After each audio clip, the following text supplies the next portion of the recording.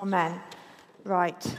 Okay, so for those that don't know me, I am Trish, as Paul said, and I've been worshipping here for the last 16 years, and you are my church family at St. Paul's. I am definitely not going to give you a 3-point sermon. I'm definitely not going to bring you into land as I come to the end of it, but I would describe myself as a disciple of Christ and a believer in recovery, as says on the T-shirt. So, thank you, Judith. I was so happy when I saw your name to read, because I thought, it's going to be something really excellent before it comes to me. And this is just like an amazing series that we're going to start now. We've just finished James, and we're coming into now, like Paul said, these are the questions that Jesus asked. And this passage that Judith read represents the climax of Jesus' teaching ministry. Jesus has spent the last 2.5 years teaching and preparing his disciples for them to be able to answer this one question. A question that every living person, past and present, you and me, we are all going to have to answer this question one day. And the way we answer this question will depend where we spend eternity, heaven or hell. Verse 15, Jesus says, "Who do you say I am?" The question is not, who is Jesus to you? Or, who do you want Jesus to be? History tells us that Jesus was real. Everyone, believer, agnostic, atheist, have little problem with this. He lived, fact. Some might answer the question, well, he was a good man. He was a prophet like Isaiah. Well, family. The logical three answers that we can answer, the 3 ways we can answer this question are: 1, Jesus was a liar, that he deliberately and purposefully misled people to believe that he was God in flesh. 2, that he was a lunatic. Like if we go over to the park this afternoon and we see a man standing on a box and he's going, "I am the way, I am the truth, and I am the life," we're going to think, lunatic. C.S. Lewis describes a man with the brains of a poached egg. Or 3, the most scandalous option, that he was and is exactly who he said he was. The good shepherd, the door of the sheep, the light of the world, the bread of life, the true vine, the resurrection and the life, that he is Lord. Liar, lunatic, or Lord. That is the only 3 options that we will have to answer this question. It is not the coolest thing you can do to be a Christian. Christianity in itself is very unpopular in the world today because of the nature of this one declaration that we are going to make. If we changed the to a, it would be more popular to be a Christian. If we declared Jesus is a Lord, a Messiah, Christianity would be less offensive and more attractive to the world. So, what shall we say? Shall we change the to a? No, certainly not. Jesus said, "I am the way, the truth, and the life. There is no way to the Father except through the Son." Who is that Son? Jesus. This is a non-negotiable doctrine that sets us apart from the world and from other faiths. If Jesus isn't the Messiah, then every promise in the Bible with regard to the coming of the Messiah has failed, because it can no longer be fulfilled. If this is not a true declaration, then we should question the reliability of God's precious holy word. Malachi 3 states, "The Lord will come to his temple." So if Jesus wasn't the Lord, this can no longer be fulfilled. The temple was destroyed. It says, the Messiah will come from the house of David. Well, since the destruction of the temple in 70 AD, there are no available genealogical records, so it would be impossible to prove a genetic lineage of a Messiah today. Who do you say I am? If we answer this question, that we believe Jesus is the Lord, then our lives should show evidence of that declaration. Many people will confess Jesus is Lord, thinking the declaration of the statement is enough for salvation, measuring their Christian walk from some sort of tick list, an imaginary how to be a Christian manual, like I go to church, I give, I serve, family, these are all good, church attendance, great, giving, brilliant, serving, essential. But we need to be careful that we recognize that none of these things can save us. And if we do them from a place where we think they can, then this is legalism, religion, deadly, and wrong. If we believe in our hearts that Jesus is Lord, then we will have an internal transformation with an external outpouring. I am a sinner. I am saved by grace through faith. I was conceived in sin and born into sin, as David says. My nature was opposed to God. I was an enemy of God, born rebellious and spiritually dead, stinking dead. My only hope when I stand before my Father is this declaration that I will make, that I will answer the question that Jesus is asked, and I will say that Jesus is God in flesh, that Jesus is Lord, the Messiah, the Son of God. My hope rests in the fact that Jesus died on a cross and imputed his righteousness, that's his right standing with the Father, to me. So I am no longer the enemy of God. My salvation rests on nothing else. My best works are like filthy rags I wave before God. Simple. Jesus plus nothing equals salvation. As Gav would say, I bring nothing to my salvation except a big dollop of sin.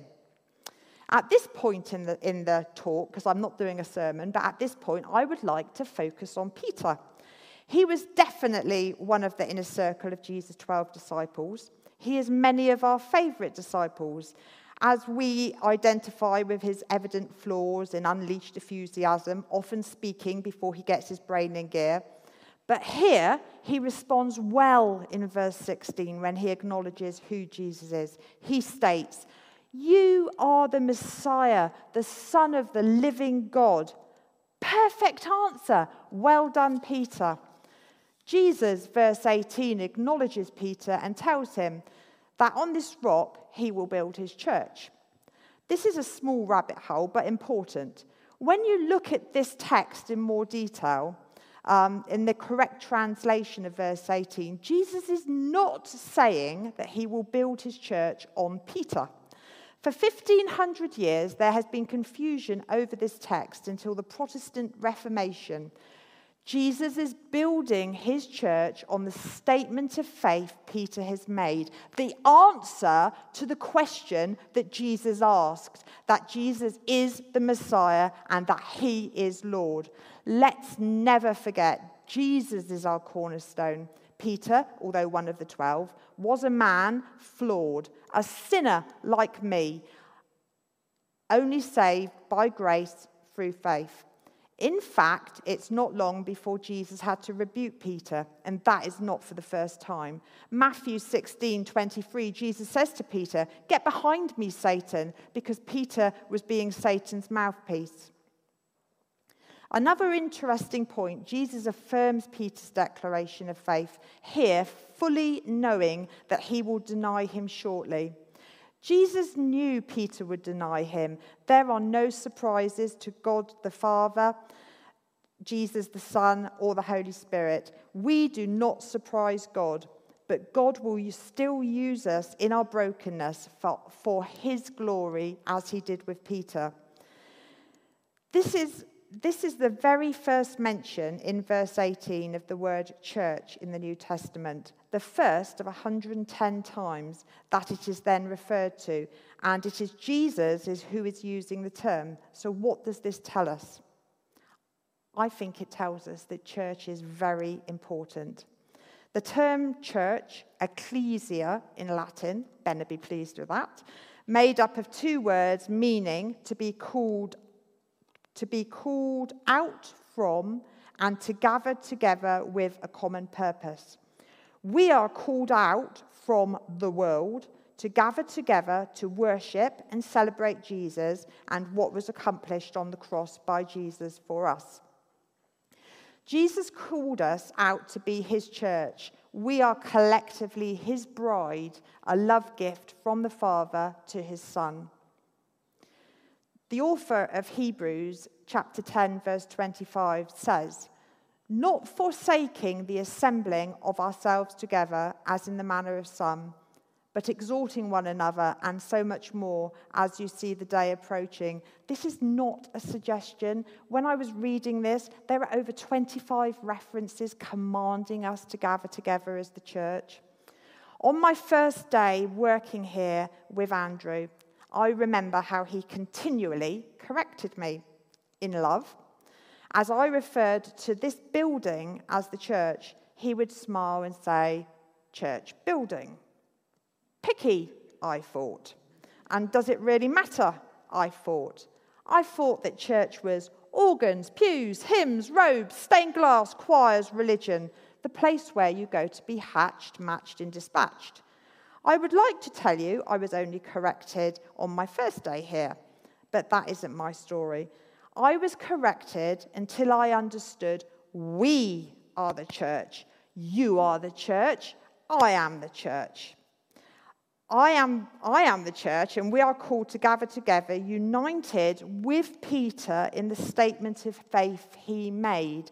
That was the answer to the question that Jesus asked, the question that Jesus built his church upon.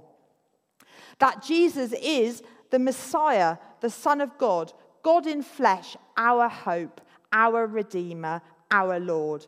Not liar, not lunatic, but Lord. God never intended for us to do this alone. For me, church isn't a choice. I don't wake up Sunday and think, "Oh, I feel like going to church today." I come every week on Sundays, Tuesdays. I gather with my family, whether I feel like it or not. Why? Because Christ instructs us to. You are my family. I come to worship, encourage, be encouraged, pray, and stand on what I believe and what my life is built on. And that is the answer to Jesus' question, that Jesus is Lord, that he is God in flesh. So, can we be Christians without gathering together? Most definitely yes. For we are not saved by our church attendance, really important, but by grace alone. But when we don't gather together, we are like bees without a hive, and that is difficult to make honey. Some people go to church on Sunday and they think this is what being a Christian is, that it is the act that will save them. Family.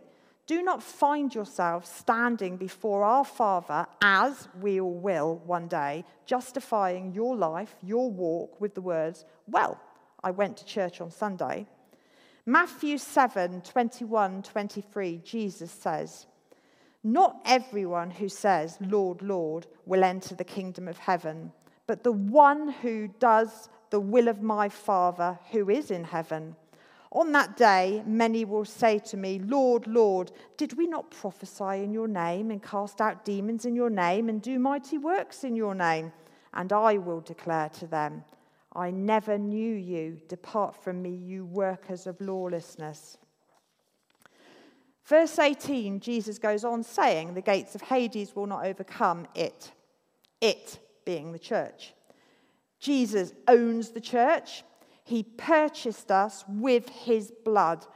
We see the persecution of the church in the world today. Our brothers and sisters dying for standing on the answer to that question that Jesus asked. Craig shared with us on Pentecost Sunday that the church in Weston has declined by 20% in the last 10 years. We might ask, will the church survive?